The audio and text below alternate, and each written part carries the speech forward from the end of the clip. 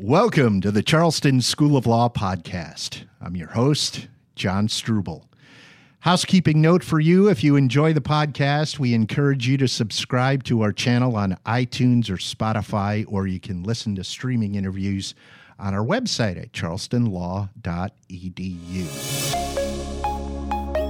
It's episode number 7, and our guest today is Mr. Richard Waring, a Charleston Law graduate from the class of 2012.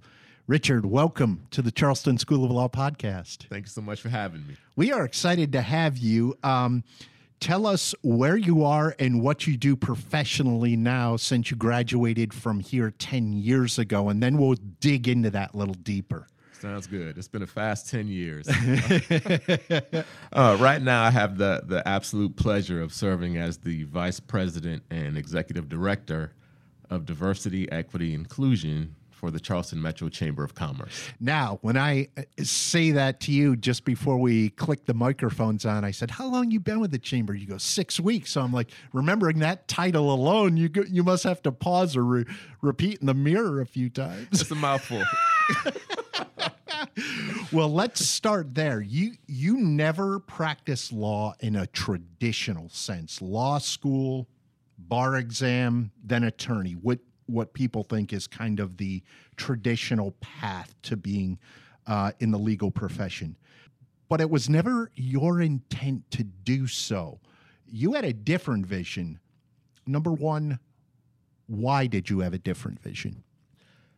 So, I'm a Charleston native, Mm-hmm. and there are not many of us here, believe it or not, as fast as the city is growing. But I grew up in a really small town outside of Johns Island called Red Top. Yeah. I don't know if you ever heard of it. Yeah, or not, baby.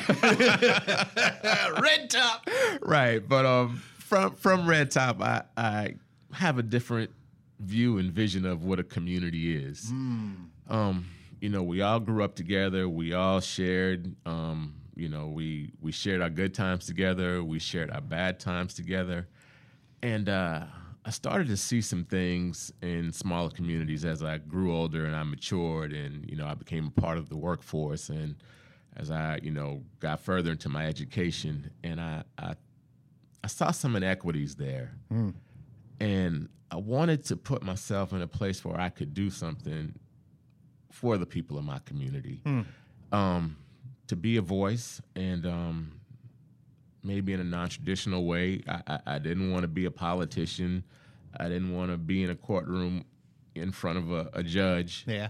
But I do think that there were ways that I could help, and I thought that maybe a non-traditional course of education could get me to a point where I could be that voice, where I could be an advocate for the people of Red Top and small towns like it. So that kind of informs as to why you decided to earn a law degree, I would assume, and you can correct me if I'm wrong, but it sounds like having that law education and background and understanding opened doors and really was allowed you to maybe understand how to approach some of those challenges in the communities? Absolutely. It took me a long time to be able to put a name to what I was seeing, but I just knew that what I was seeing didn't feel right. Yeah. It didn't feel good. So after some time, I came across the term economic development. Okay. And economic development is a pretty broad spread topic, but to me, I boiled it down to access. Access to health care, access to education, access to affordable housing, access to a job that pays a living wage. And it became very pertinent to me when I looked back at the life of my mother. Now, my mother's still alive and well, still lives in Red Top. She's 81 years old. Okay. When she was 12, her mother became ill with cancer and diabetes. Because of a lack of access, her father, had to work. wasn't necessarily earning a living wage, but did the very best that he could to support his family. But my mother had to stop school in the 7th grade to become a caretaker for her mother. Wow. Right. Life went on. She never did get the opportunity to go back to school. She started a family, and through life in the annals of time, she became a single mother of 5 children, and took care of us with a 7th grade education. One of the smartest people that I know, just naturally. She can walk into any room and held a conversation with anybody, but it just bothered me that she never got the opportunity to do some of the things that she said she wanted to do in life. Yeah. And that I knew that she could have done had things been a little bit different. What I admire so much about her is that she made sure that her 5 children had the opportunity to get the education that she didn't have. Mm-hmm. So, I thought it true robbery for me not to step into her shoes to some extent and further her dream and realize that she wanted to serve. She wanted to help. She wanted to be more of a voice in her community. And she did that in her own way. Right. And still doing it. Right. But, she never got the opportunity to learn how to grow the audience and impact people at a greater level. And this is where my love for the Charleston School of Law and the love for my mother kind of intersect. Yeah. Because, the two kind of put a vision in my mind, and it allows me to do what I do now. And I think it's amazing work. I think the Charleston Metro Chamber of Commerce is an amazing organization with amazing ideas, with an amazing staff, an amazing vision, and they do really great things. And I want people to know more about what they do. And I challenge the listeners to this podcast to look at what the chamber does and to see how they can be a partner with the chamber and how the chamber can benefit them. Yeah. We'll talk about those details and how people can plug in, whether you're a business or you're an entrepreneur or somebody. They can plug in so many different ways. I've had that benefit and that opportunity both as a professional and later here at the law school as well. So we'll dig into that. Sure.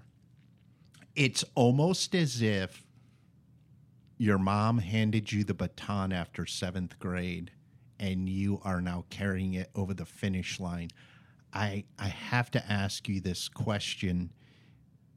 When you earned your college degree and then later went on and earned your law degree, what did that mean to your mother to see you go so far beyond not what she couldn't have done, just didn't have the opportunity or access at that point because life circumstances? That's an amazing question. And I have an amazing answer from an amazing woman. It all lines up perfectly. Right.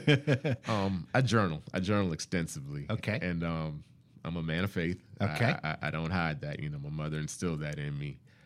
And about maybe 2 weeks ago, there's a smaller local newspaper based out of Columbia.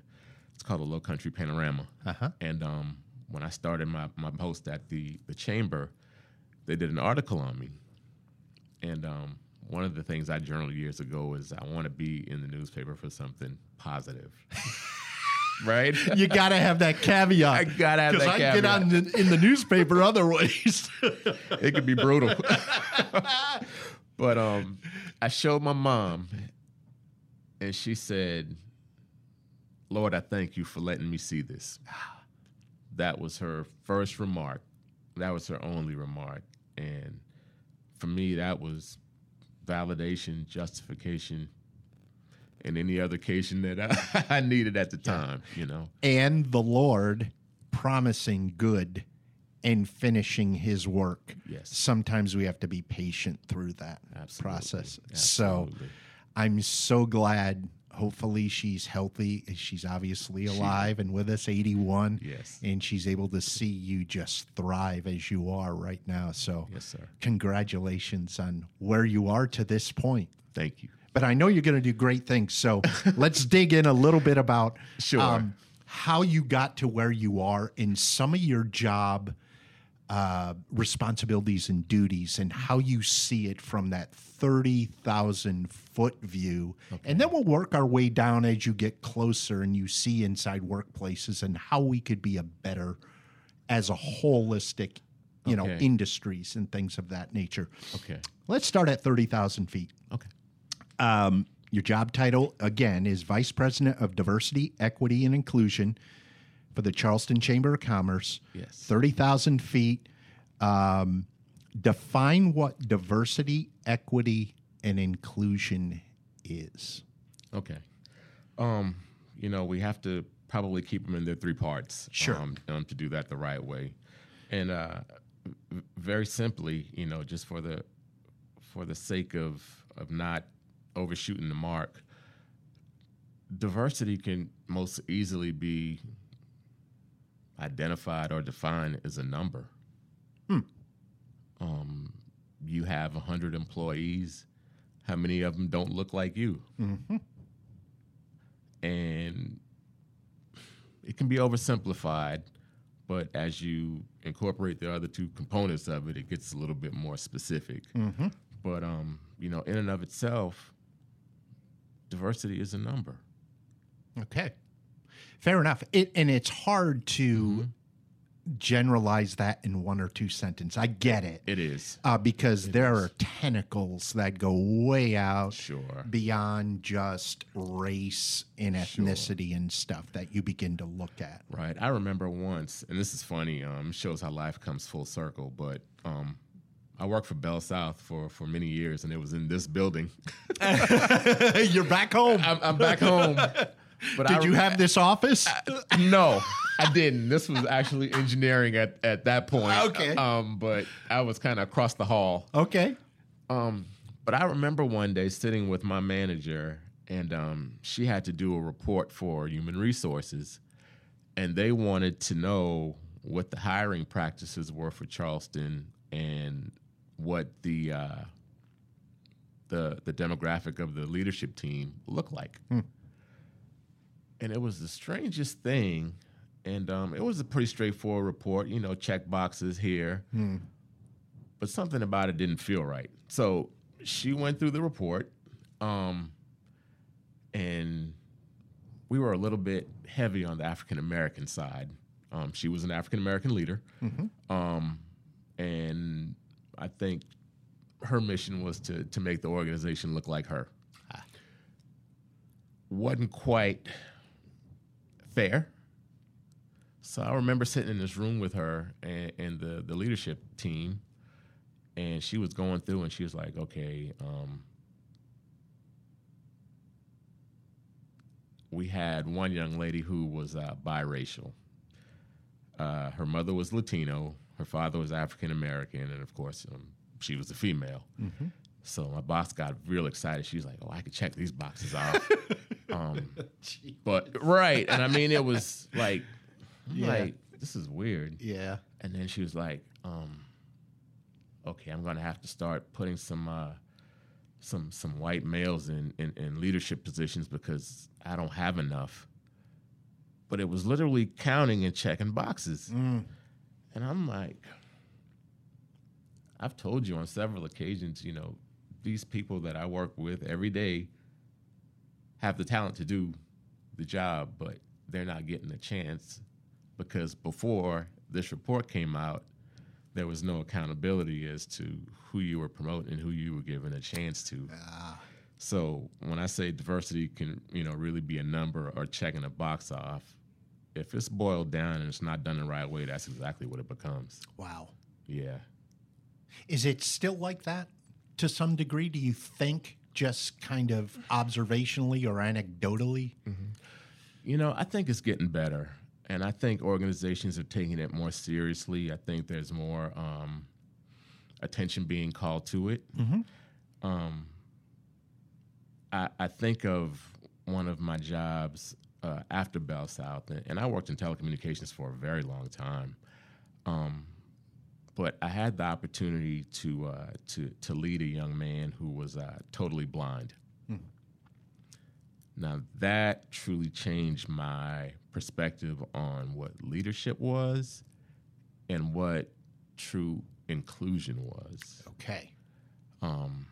Because he just needed a different set of tools, and I left out the word equity there, but I would have to say that for him to do his job, there needed to be certain considerations made. Sure.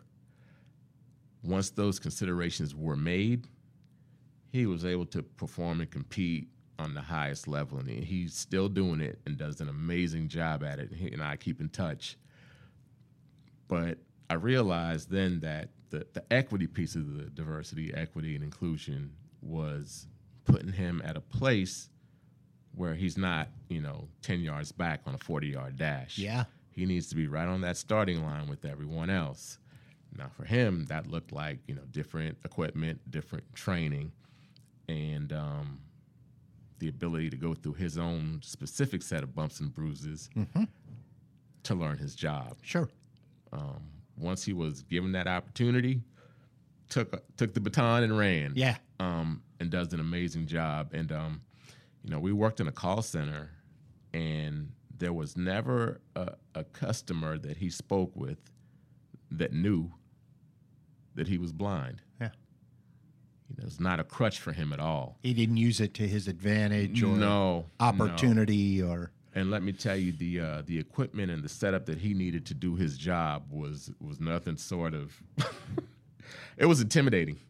Yeah. Because he had to do so many things that we take for granted that our eyes do for us. Yes. And he didn't have that opportunity to do that, so he had to use his other resources. And he learned it, and he did it, and, it made me think, as a leader that, excuses are only as good as what we make them to be. You bet. If you have a desire and you want to get something done, you can get something done. Yeah. And he proved that to me. There's nothing more inspiring to me than to see someone who has the motivation, that has a disability, to go beyond what is the normal scope of that job, to do it and do it well. Exactly. And when you see that happening, anyone who's doing the regular job looks like, if he's doing that, he's reset the bar, man. Exactly right. In his case. And it's funny because we actually had two employees that, fell into that category. Both were totally blind. Okay. One lost his sight. The young man that I managed never had sight. Okay. So for him, it was even a different experience than the other gentleman that didn't have sight, because it was something that he had and he lost, and he had to learn to circumvent what he knew to now deal with having a disability. Yeah, because that takes more. There's memory muscle going on there. If you've had sight at one point and go, right. I can hear his voice trying to frame up what he might look like, whereas the person who was born blind has no sense of what another human looks like. Right. Wild. And it's funny because, it all comes back to us being people. I remember we were having a conversation one day, and he's Filipino, the young man that I led personally. And, we had been working together for probably 3 years at this point. And we would, take our breaks together, and we would just sit and talk, man of faith as well. And one day he stopped and he said, "You're a black guy, aren't you?" And until that point, I just assumed he knew. Yeah.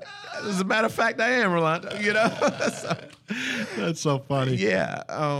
But, it's just a great experience, but it made me just a little bit more sharp on understanding that people have different needs, and organizations need to be prepared to meet those needs. Sure. To fully service the work that they're doing. Sure. And now that brings up the inclusion part. Okay. So the inclusion part was making sure that the young man that I led felt that he belonged where he was, that he wasn't different than anyone else for the intents and purposes of job performance, but that whatever he needed to do his job would be there. So that's the behavior part. Mm-hmm. You know, the inclusion is the behavior. Mm-hmm. The diversity is the number. The equity is the materials and the resources that are provided. But the inclusion are the behaviors that are set forth to make a person know that they are part of something, and that they are accepted. And you can have 1 and 2, but if you don't support and encourage with 3, it all falls apart. Exactly. And that goes back to that initial story I mentioned where, you know, my boss was sitting in a room checking boxes off. The behavior wasn't there. Right. You know, this was just the number, you know, for a report. And, you know, I truly believe, like I said, the companies are leaning in to making sure that everyone has a voice and everyone could be comfortable expressing that voice Mm-hmm. and expressing concerns. Mm-hmm. And I think, you know, that's a true duty of any employer to make sure that that happens And is protected well. and is protected well. Yeah. Exactly. Agreed. Our guest is Richard Waring. He's with the Charleston Chamber of Commerce, and we're talking about diversity, equity, and inclusion. That is his job at the Chamber. He's the VP over that work there. Okay, let's move down to 28,000 feet. Sure. So continue on the ride with us, people. This will sound a little bit elementary, so we're casting this wide net and building a foundation. So excuse me in advance for some of the basics here, but what is the purpose of DEI in the workplace? Well, there's definitely a business case for it. If you take a look at Forbes magazine, every now and again they'll run articles on the effect that diversity, equity, and inclusion have on the bottom line for a business. Okay. So, for example, let's just say everyone goes to a grocery store. You know, if you go into a grocery store and you don't see anyone that looks like you, some people take exception to that. Mm-hmm. They want to see people that look like them, that can relate to them, that speak their language and understand their specific needs and wants when they go into an organization. Mm-hmm. If they don't see it, they tend to look for a place that has a better representation of what they're used to seeing. Right. So there should be a little bit of everybody everywhere. That's a great line. That's a great line. It's simple, but it's absolutely the truth. Yes. Yes. So, you know, in and of itself, like I said, people want to see people that look like them where they go. And so data will show, Richard, that those industries or specific corporations or businesses that prioritize DEI have good outcomes or have healthy outcomes for what their expectations are? Are you seeing that? absolutely. Okay. Absolutely. And, you know, enough data has been done over enough years as to where I believe it. So, you know, companies are definitely leaning in to make sure. No one wants to be the company that's pointed out for not being diverse, for not having a workforce that is representative of the area that they serve. Now, that can look different for every area that you go in. You know, we're in Charleston, South Carolina, and we've seen the growth over the last 10 to 15 years that Charleston is seeing. People want to have a level of comfort in knowing that they're not a loner. Mm-hmm. I can go into a place and regardless of my faith or my race or my gender or my choice of sexuality or how I'm presented, someone there gets me. And I'm going to be respected as a person regardless. Where are my people? Exactly. It's just that simple. It's just that simple. We make it hard, but it really is just that simple. We can make this podcast probably 30 seconds long by using all of our phrases. Exactly. It's funny what they say. 11 o'clock on Sunday morning is the most segregated hour of the week for people, and we tend to worship with people that are like-minded and have the same faith and the same religion and all of that stuff. And it's funny because I worked at a church and they struggled so hard of trying to balance that diversity piece to some degree, and it's like, you can't put a square block in a round hole. You're out in North Mount Pleasant, where if you go out in the street anywhere out there, how many people of diverse, whether it's color, race, ethnicity, how many of those people do you see? Right. You can't bust them in. And do you want to? No, because it's not going to be a natural fit and a comfortable fit. Right. It has to happen organically. The love of other people and Absolutely. just, the center being, in that case, in that respect, God in the act of worship. Absolutely. To be there. So we'll continue. I'm curious, as your role as VP for DEI at the Chamber, do businesses and industries come to you and say, look, we don't do this, or we do it, but we don't do it well. Mm-hmm. We want some consultation and understanding of if we do this or we want to do it better, what are some of the goals in framework that we can use to be better? Can you speak on that? Absolutely. And that's a great question. Just a few weeks ago, my director of diversity, equity, and inclusion, and I, we're a tag team, Bonnie and Clyde. All right. But we were contacted by an organization, a county organization, and they were saying, we're having some issues here with inclusion, and it manifested itself in communication. Communication from the top wasn't being bust down to the frontline managers. Gotcha. And the frontline managers were afraid to make their voices heard to the executive board. Okay. So communication, for all intents and purposes, it just stopped. And it was affecting the employees. They felt that anything that they said or did would cause retaliation. So everyone just kind of zipped their lips and were just buzzing around and, doing what they thought was right. Right. But it became a problem, enough of a problem where someone said, hey, we need some guidance on this. So my director and I, we went and we did a 4-hour retreat. Probably for the first hour, the executive team was there. And then we politely asked them to leave so that we can talk to the frontline leadership. And you used the word a few moments ago that I got to go back to, organically. In a short amount of time, we had to build their trust and let them know that, hey, what you say is going to be forwarded, but it's not going to be forwarded in a way that's going to put you in any jeopardy. Right. And once they had that level of comfort, they really opened up and said, this is what we're seeing, and we don't like this. And this organization had representation from every aspect that we would look at from a DE&I lens. Yeah. LGBTQ, gender, race. All those components. Religion. Categories. All those categories were represented.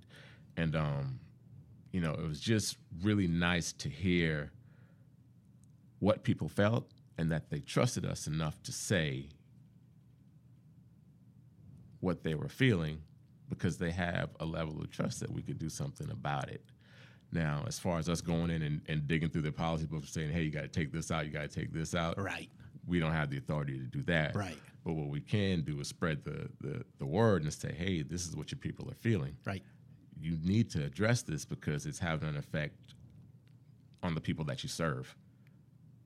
It's truncating your ability to reach the public. Right. And you don't want that. That's the opposite of what, this organization should want. and they do a lot of really good things, and they have a lot of really good services. But if the people aren't comfortable enough to do their jobs with a level of freedom, it's cut short. And trust, too. Definitely. I'm kind of inspired and really excited to figure out how you got them to trust you in 15 or 20 minutes so that you could set the stage. Because really, people will just stay locked up and be like, yeah, you may be saying that, but I don't know about that. Right. I'm not going to open up and open my mouth. So those opportunities where you take a business on a retreat and you really unpack some of this stuff that might have some hurdles for them to get over, and you kind of identify what those are and make recommendations to leadership as to how to implement or what to do, and they take it from there. That is available to the larger industry and community here in Charleston. Is that accurate? And if so, how would they go if they're listening to this podcast? Go, we need that. Yeah. We need that. The chamber is an absolute partner for anyone in the service area. Yeah. So we welcome those opportunities, and it's as simple as going to the website, looking me up, and shooting me an email or calling me, and we definitely set it up if it needs to be virtual, or if you want us to come in. The one that we did here recently, we were able to go in and have a face-to-face meeting, and I think that involved that helped with the level of comfort and trust. Sure. Because when things are done virtually, electronically, that's kind of the norm now with the pandemic. But people feel that, hey, I'm being recorded, or people have access to go back and see that I said this versus, being just in that face-to-face environment with me walking around, not taking extensive notes or writing your name down, right, but just talking to you. Made a big difference. Yeah. But yeah, we are more than welcome, more than willing to partner with anyone in the Charleston area who feels that they're having opportunities with diversity, equity, and inclusion, right, that we can help and give some guidance to. Or even if you have programs and opportunities in place that you may want some extra insight and additional knowledge as to how do we we've got we're doing it well, but we got a couple challenges here. Richard and his team can help you do that through the chamber. And what we're going to do at the bottom of this podcast, right below it, you'll see the links to get in touch with Richard and the page on the Charleston Chamber website too, if they want to reach out and find out a little more info. So we'll make sure we post that. Let's jump down to 20,000 feet now. We're getting closer to the ground. Sure. Things are starting to look a little different now. What, in your experience, do leaders in business know about DEI in the workplace? From your anecdotal experience, is there a misperception or a misunderstanding as to what it is or what should be done with that? Yes. And we're talking holistically. Yes. We're talking very broad. That's a broad question. Yes. But in general. Yes. I think that it has garnered enough attention over the last, decade or so as to where, speaking from a legal background at this point, some of these things could be deemed as discriminatory practices if they're not addressed properly. Okay. So whether it's organic or not, whether it's sincere or not, it does command a level of attention. My hope always is that the work is sincere, that, the strides that companies make, no matter how small, that they're done in sincerity. Because if not, you're still back where you are, and no one benefits from it. But if there is a level of sincerity, then I don't care how slow the train goes down that track, it's going to get better. But it does take a level of self-accountability for leaders to say, what does this look like? What does this mean? And how does it show up in my organization? Once they take those 3 steps and they're able to recognize, hey, I see that this person isolates themselves every day. Or when we have a team meeting, they don't say anything. Or when I walk by them, they put their head down. Those are indicators that there's a lack of inclusion And that gives them an opportunity to do something about it. But you have to be in tune enough with your staff to say, I recognize that something is different. Yeah. Once that's done, you can start moving in the right direction. But some people are set in their ways. Some people have been doing a thing for so long a certain way that not necessarily by any means of animosity or purposely doing a person wrong. Mm-hmm. That's just used to how they're doing business. Yeah. And, habit. It's become their habit. It's habit. Exactly right. And the big C word, change. Exactly. And change is scary. Change is hard, But if a person truly, desires to lean into this work and to see their businesses grow or, provide more opportunity for people and provide that level of access that I talked about a little bit earlier, then they will gladly look at this and see that things can be done differently. 15,000 feet. Coming down. We are getting down. You brought up the train reference. I'm like, no, we're on a plane. Right, Richard. we're on a plane. Come on. Mode of transportation. You should know that in the chamber. We got to zero in here.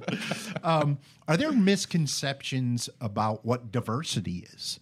In the midst of a culture and all the divisiveness in this world, when we should approach that with grace and humility and understanding we divide instead. That's my perception more than anything in the experience I have when I watch any news and it relates to diversity or race as a whole. So how do you kind of frame that up?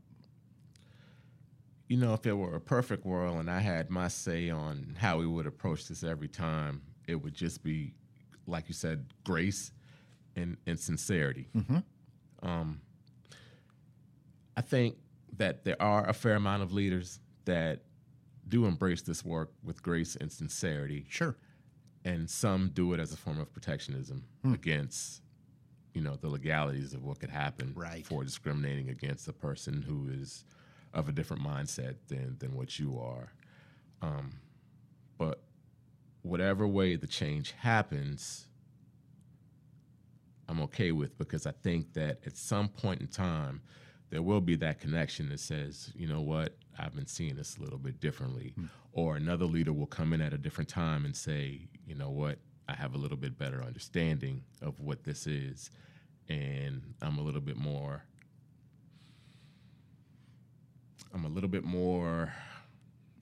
ready to guide the train, to guide the airplane. I'm sorry, I'm staying with our mode of transportation. Don't get in the car because gas prices are too high. Oh my God, that's scary.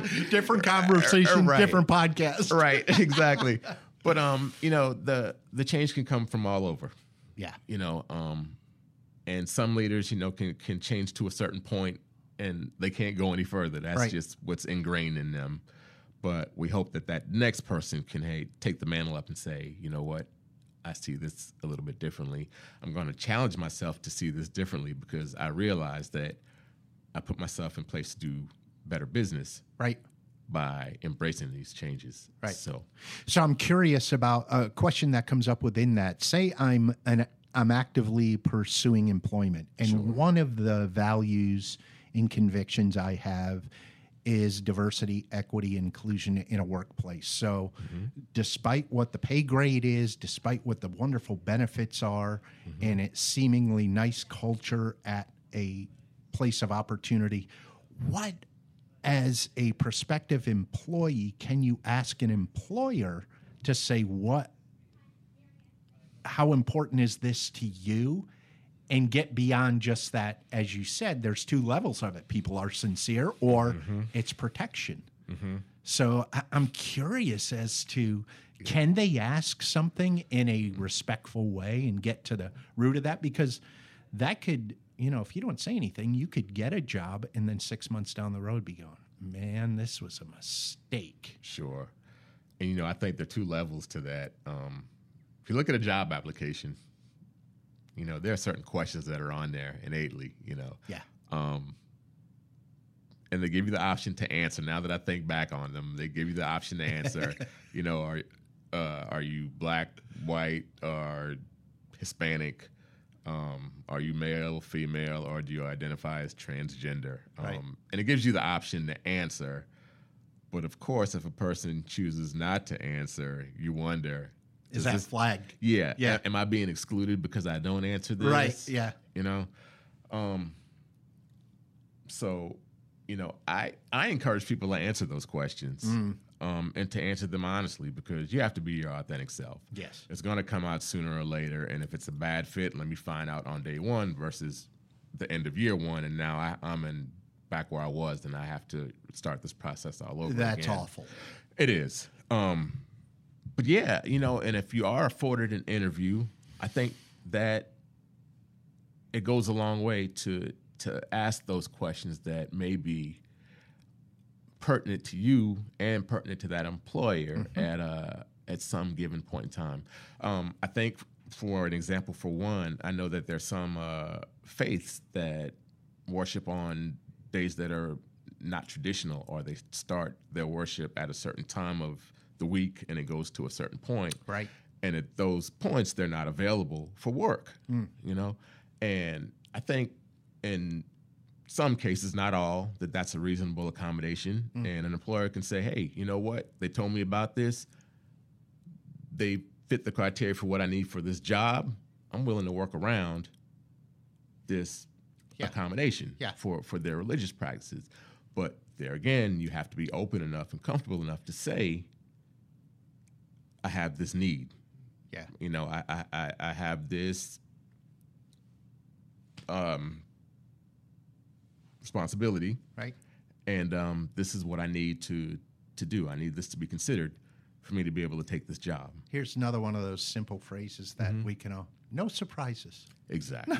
No, exactly. We don't need to be open and honest in the interview, and it'll take you a long way. If your vision to be at that company is to be long-term or 2 years, whatever it is. Exactly. That will help you pave the way to have the comfort level to work there, whatever level it is. And that's a great point. And, that's something that I never believed until I actually did it, and it helped me. But, I was interviewing for a company, and I was in law school. And they said, with you going to law school, do you plan on staying here after? And I said no. I said, but this is going to be at least a 2-year commitment for me, and I can commit to being the best leader that I can be for the next 24 months. Sure. I said, if something happens, I'll be open and upfront. But I told them up front, and, I was given the opportunity. Cool. Yeah. Yeah. Yeah. See what happens? Exactly. And I would, flag it to say that's the same company where I worked with the young man that was visually impaired. So they were kind of on the forefront on this diversity, equity, inclusion wing of the plane. They got it, and I think they're still getting it. I'm so glad you get back on the plane. I'm back on the plane. I'm focused now. I'm sorry. Good, because we're moving to 10,000 feet. All right. For business and culture leaders or developers, how do you think about building a healthy, diverse, and inclusive culture from the group up? Okay. That's a great question. I think it starts with the commitment to education. Okay. I'm going to plug the chamber here just because I think they're doing some things that are really amazing. There are two that come to mind right now. We have a program called the Minority Business Accelerator. All right. We call it the MBA.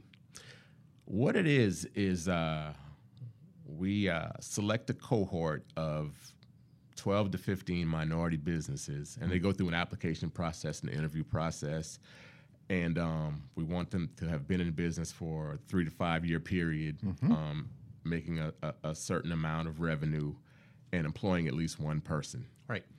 Right. By and large, these businesses are established and they are successful, but these leaders are astute enough to know that if we get a little bit more wisdom behind us, a little bit more experience behind us, we can take this to another level. Sure.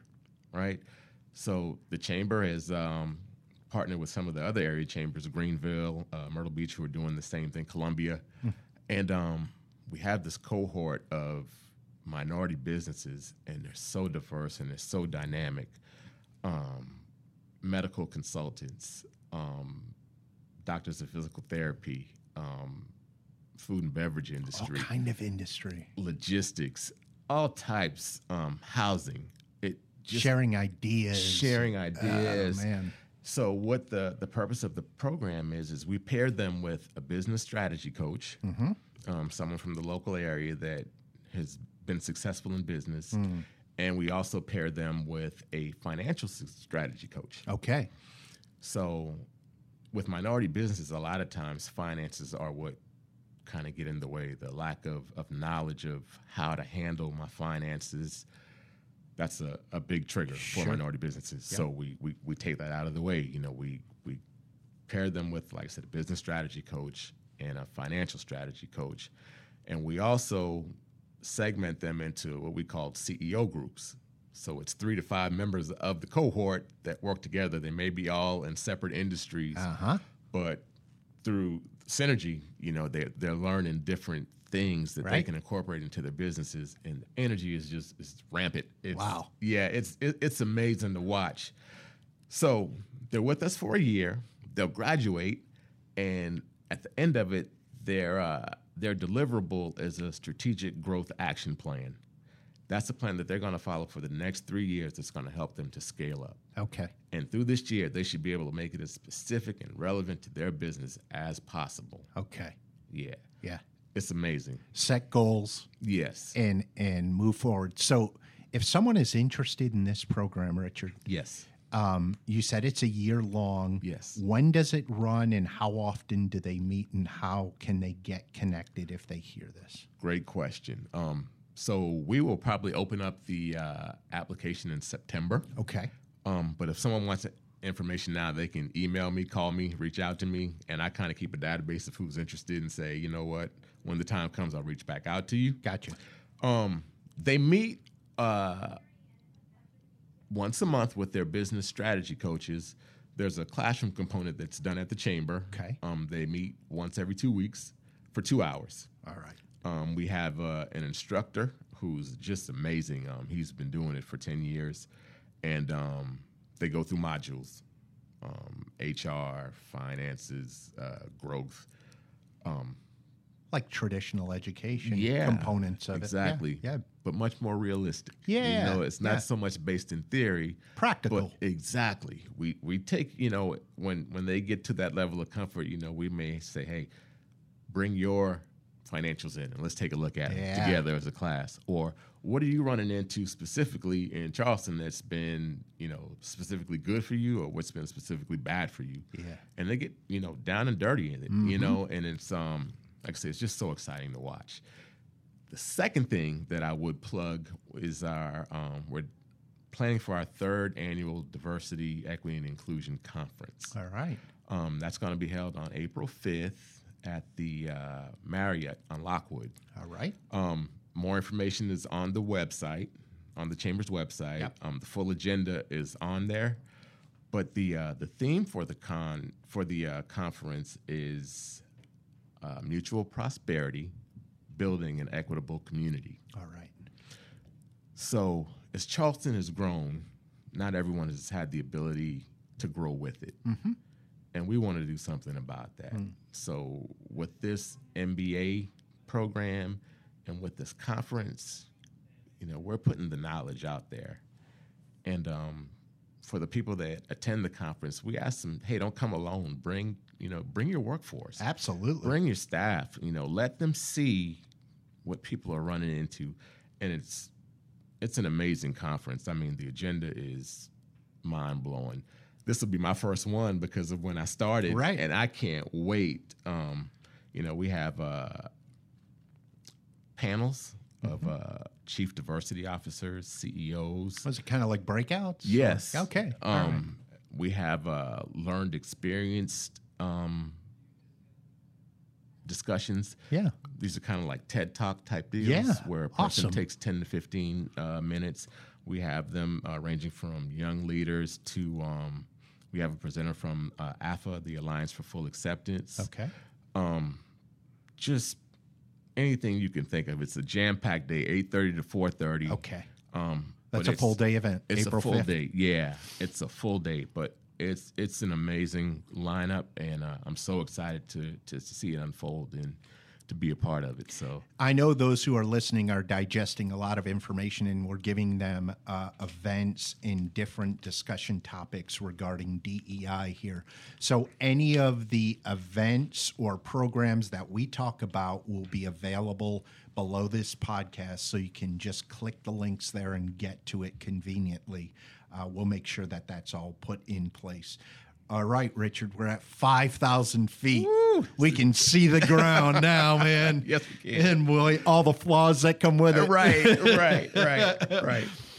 What are the unexpected challenges? Now, when I say unexpected, that's almost, how do I know it's a challenge if I don't know it exists? But do you see things on the horizon that could become an issue? I go back to the word sincerity. That's probably my biggest concern, that people don't adopt the practices of diversity, equity, and inclusion in a sincere manner, but to do it just because I'm checking the box off. And my true hope is that, for whatever reason you take part in this journey, that at some point in time, if your level of sincerity or your level of trust for it or your level of knowledge isn't where you want it to be, that you allow yourself to grow organically and to see that there is a case for this, that people are different, we've always been different, and that we need to have the level of understanding, the level of maturity, the level of respect for a person to see them as they want to be seen, because that's different for everyone. Absolutely.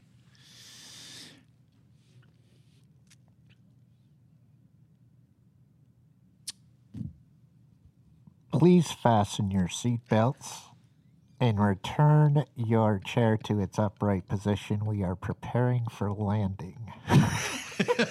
That was amazing. How's that for theater? I love it. All right, we're at ground level. We know the basics, where and what the priorities need to be addressed, both short-term and long-term, to ensure a healthy DEI workforce. Moving forward for you, what do you ask businesses to do at this point to kind of do an assessment as to where they are with this? I preach the word awareness. Take an objective look at what you know, what you don't know, what you see, what you don't see, and use the resources that are out there, the chamber being one of them, to take an objective look at how you're doing business, how you've been doing business, and where's your opportunity to improve, because we all have it. Yeah. That's not pointing a finger at any one industry or any one person or any one business, but we all have the opportunity to expand and to do more in regards to diversity, equity, and inclusion. And we live in a place, in a city where, it can really benefit those who embrace it. Huge culture here. Huge culture. It's definitely turned into a melting pot. Yeah. And the growth isn't stopping anytime soon. No. So the further the quicker you can get on the plane. The plane, yes. Not the train. The better you will be. And not in the car. Exactly right. No planes, no cars. All airplanes. So that leads me to my final question. And this almost circles all the way back to the beginning of the conversation we had. Some of the reading or experiences or mentors that influenced your values and how you see diversity, equity, and inclusion. You mentioned your mom's influence and your personal influence Yes. early in the conversation. Are there other components that you think about that go, wow, those people have really shaped my life and have been invaluable to me? Yes, sir. This is an important question for me. When I got here to the Charleston School of Law, I started back in 2009. And it didn't go quite the way I wanted it first. I wasn't that A student that it just clicked with, and I took off running. I struggled, you know. Okay. Honestly, I did. There was a program, and I'm sure the program is still in place, called Academic Success. Yes. And at the time, there was a new dean who came in, I think, about the same time I did. He's no longer with the college. He's moved because of some career opportunities and some family obligations. Mark Hoke. And this person is, to me, the reason why I'm sitting where I'm sitting right now. Without him, I would not have finished law school. Without him, I would not have had the confidence or the fortitude or the, I don't know if I said confidence or not, but to continue and to complete this journey. When I didn't understand a thing, he made time for me. If something was too hard, he would take a different approach. I never had him for an actual class, but, you know, I can't tell you the amount of times he sat in the library with me till, 2 o'clock in the morning until I was comfortable with what I was doing or had a level of comfort. And, I finished 10 years ago, and he was at graduation, of course, and he said, "This isn't the end of our journey." And if I pulled up my phone right now and showed you my text messages or my call log, you'll see that we're in contact daily. Wow. Yeah. The relationship building that you do when you're here and throughout your career, whether you go into the legal industry or not, is so important. Yeah, and he's not the only one. I've had a lot of great relationships built here. But for him, and he's an older white man. At the time, I was a younger black man, younger than I am now. Right. But there was nothing to it. We were just two people that connected. Yeah. And I'm proud to call him a friend. I'm proud to call him a friend. I'm proud to call him a mentor. And I'm proud that I can call him with anything and he'll hear me objectively with no judgment. He'll give me his opinion as a friend, whether I'm right, whether I'm wrong. The trust is there, and I so appreciate that. And that's, I attribute that to this school of law to have allowed that type of relationship to be fostered even. Because he didn't have to do those things, but he had the freedom to do it, and he wanted to do it, and he cared enough about me as a person to do it. So that's what makes good leaders great leaders and good teachers great teachers. Yes. That's the defining line. When they truly and genuinely care about another person's growth and who they are, both as a person and a professional. Exactly. I remember one day I was particularly having a really rough day, and I went into his office, and I put my book bag down, and I said, "Today I feel really stupid." And he said, "You're not stupid, not by a long shot." He said, "This is something that you don't understand. Let's break it down to its, Simplest forms, yeah, and look at it differently." Yeah. And, by the time I left his office that night, I felt totally different. And I felt, you know what? I'm not stupid. And, well, I can tell you that's true. and I can, look at things differently. And I don't have to learn it the same way someone else does. Absolutely. And I think that this is what a part of this work is. Yeah. You know, embracing difference and coming to it your own way.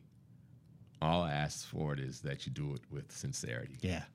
It's an evolution process. It's a growing process throughout our life. And as soon as you stop growing, I think you begin to wither and die slowly. Right. You know, in the world of faith, as Christians, we call it the sanctification process. Absolutely. But let's not, that's a different podcast too. Next time. Next time. Richard Waring, VP of Diversity, Equity, Inclusion at the Charleston Chamber. After this conversation, I want to call him Dr. Richard Waring. So I give you the honorary doctorate for this.